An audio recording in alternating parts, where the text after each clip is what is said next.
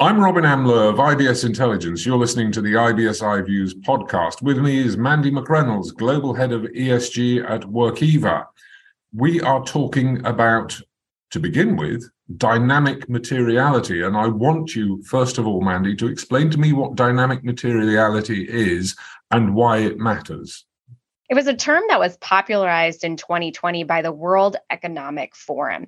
So as you think about your global footprint or global companies, it's the notion that we can't predict, both financially as well as with ESG, with some of the environment, social, and governance factors, what exactly is going to happen. So think about COVID, think about unrest, think about war, think about some of the other risks and challenges and opportunities that can face companies. And the proposal was, how do we think about material topics, both for finance and environment, social, and governance in a more fluid, more dynamic way? What are opportunities for us as a business to approach this, not necessarily as something that is static and will not change over the course of the next 5 to 10 years? And so it was pushing to think about how companies can flex and bend and better pulse check and better engage in material topics so that they can meet stakeholder demands from the investor to the consumer to their employees and who they've identified as their key stakeholders. Can I just say, it sounds to me like you're actually talking about the intelligent management of data. I would look at it a little bit that way, and especially because I'm a data-driven, decision-driven freak. So I look at those moments, and I think you're exactly right. It's taking in the data from all of your different stakeholders, and it's looking at the opportunity to say, where is the direction of change going, and do our prioritizations need to change? If you look at ESG materiality assessments that are published right now in thousands of ESG reports, you can look at it and see that their top priorities are 20 or 50 items in some cases I've seen. Some are a little bit more strategic, around 10 or 11. If you're not using data to bring it into your system and continuously check on it, you are going to have an outweighing of prioritization. You also might find that some of these topics over the course of time may merge, or investors may be thinking of them differently, or consumers may be thinking of them differently, and it's a higher priority. So a good example is during unrest within the US, you saw an increase in diversity, equity, and inclusion as demands from employees and investors. Now today, when you pulse check materiality, you might find that investors and employees care more about employee well-being and mental health and how post a COVID transition, companies are managing their employee well-being as a whole to achieve alpha for their business. So it is a data-driven decision. It's taking in all those inputs from your stakeholders, and it's allowing you to have key prioritization over your top material topics. Is this something that companies should have been doing anyway? Because again, going back to my point about it, it's about how you manage your data. Companies know a lot of things, but mostly they don't know that they know them. And those things they do know that they know, they don't manage very well. I think when you look at the field, and I'm talking particularly around ESG, it used to be that they would go out and do massive interviewing of stakeholders or massive surveys.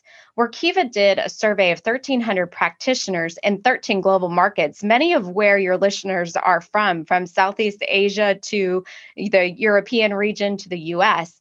And they found that the companies who were unlocking the most business value were actually doing materiality assessment more frequently. So on an annual to a 6-month basis, some companies were even doing it on a quarterly basis. And the only way to do that is to really think about your data in one system and the way for it to be pull in and constantly be feeding your feedback. So if you think about a customer, how does your RFP system feed into your materiality assessment pulse checking? If you're looking at investors, how do investor interviews or ranking or ratings pull in to your ongoing evaluation of your material issues? Those are just two key examples where data has to become more relevant and at the fingertips in order to pulse check and be ready for the changes ahead.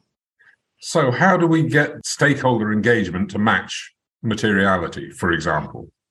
I think that, innovation and automation is the way forward. You kind of hinted at that in your last question. The first is looking at linking technology, which exists in the market today. It's the ability for APIing those linkings into one platform, one system of record. The second thing is to increase the trust of the data. One of the issues that we found in the survey was our practitioners are nervous about the amount of response and disclosure they're doing at a rapid pace. Materiality might fall into that category for some. And the reason for that is because the financial rigor that we've had for 100 years actually hasn't been necessarily applied to the ESG data. And so when you look at materiality assessment, and particularly in Europe, when we're talking about double materiality, your data has to have the controls and the rigor that you have with finance. So that's the second point. The third piece that we have to think about is how can AI advance our work together? So looking at social listening, looking at machine learning language development, what are the ways that that can begin to shape your pulse checking of stakeholders? So those are the top three things that I think innovation is going to help us with. It's the linking technology that exists today. It's the driving of putting the financial rigor onto environment social data. And the third part is just really thinking about how AI can change the game for how you are pulse checking your stakeholders. I want to underline one of those points. You mentioned financial rigor, imposing the same kind of rigor that we've had on financial data. It's not just a case of this is a nice to have. This is actually a got to have. Regulations are changing. The regulatory environment is changing. These things are going to be expected of financial institutions and companies, are they not?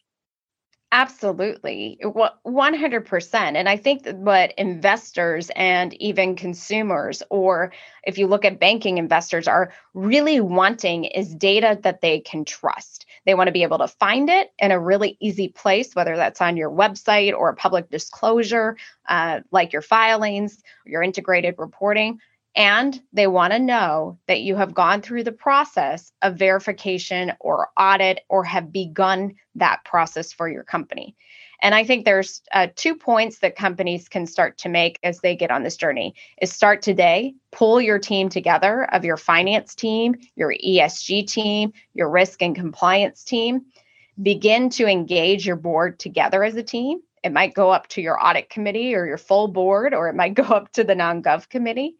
And then really think about as a team, what are the tools and the technology you need to bring everybody together and begin to put the controls in place to be ready for audit and assurance. And that journey can take some companies as they integrate and get ready to go almost 18 months.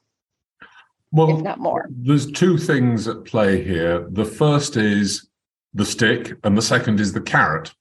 So the stick that we apply to the companies' backs is regulation is coming. You need to get involved with this. Your customers will expect it. Your suppliers will expect it. Your regulators will expect it. What's the carrot? What can we offer to a company and say, if you do this, this nice thing will happen for you? What's the nice thing? What's the benefit? What do I see as a corporate entity or as a financial institution?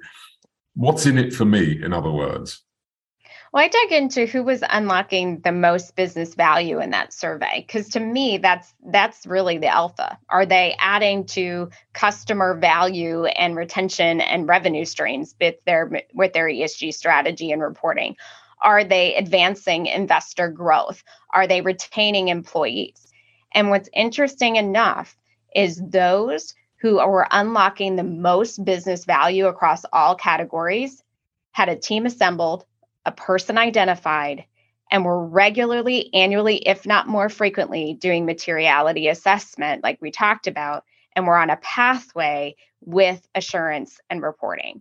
And I think that's the carrot. The carrot is if you want a license to operate, if you want to add alpha to your organization and begin to unlock business value, it's not waking up every day for a regulator to tell you what to do. It's waking up every day for your stakeholders to tell you what to do, because that's what's going to achieve alpha for your organization.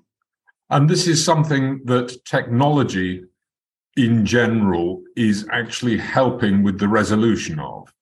100%. You are 100% accurate. The tech that exists today, the tech like companies like Workiva that has had a strong history in financial reporting, auditability, risk, and assurance, they are right in the center of working with ESG teams and their finance teams and risk teams to bring it all together in one platform. I'll give you an idea. We didn't talk about this today, but I think this is where the future is going.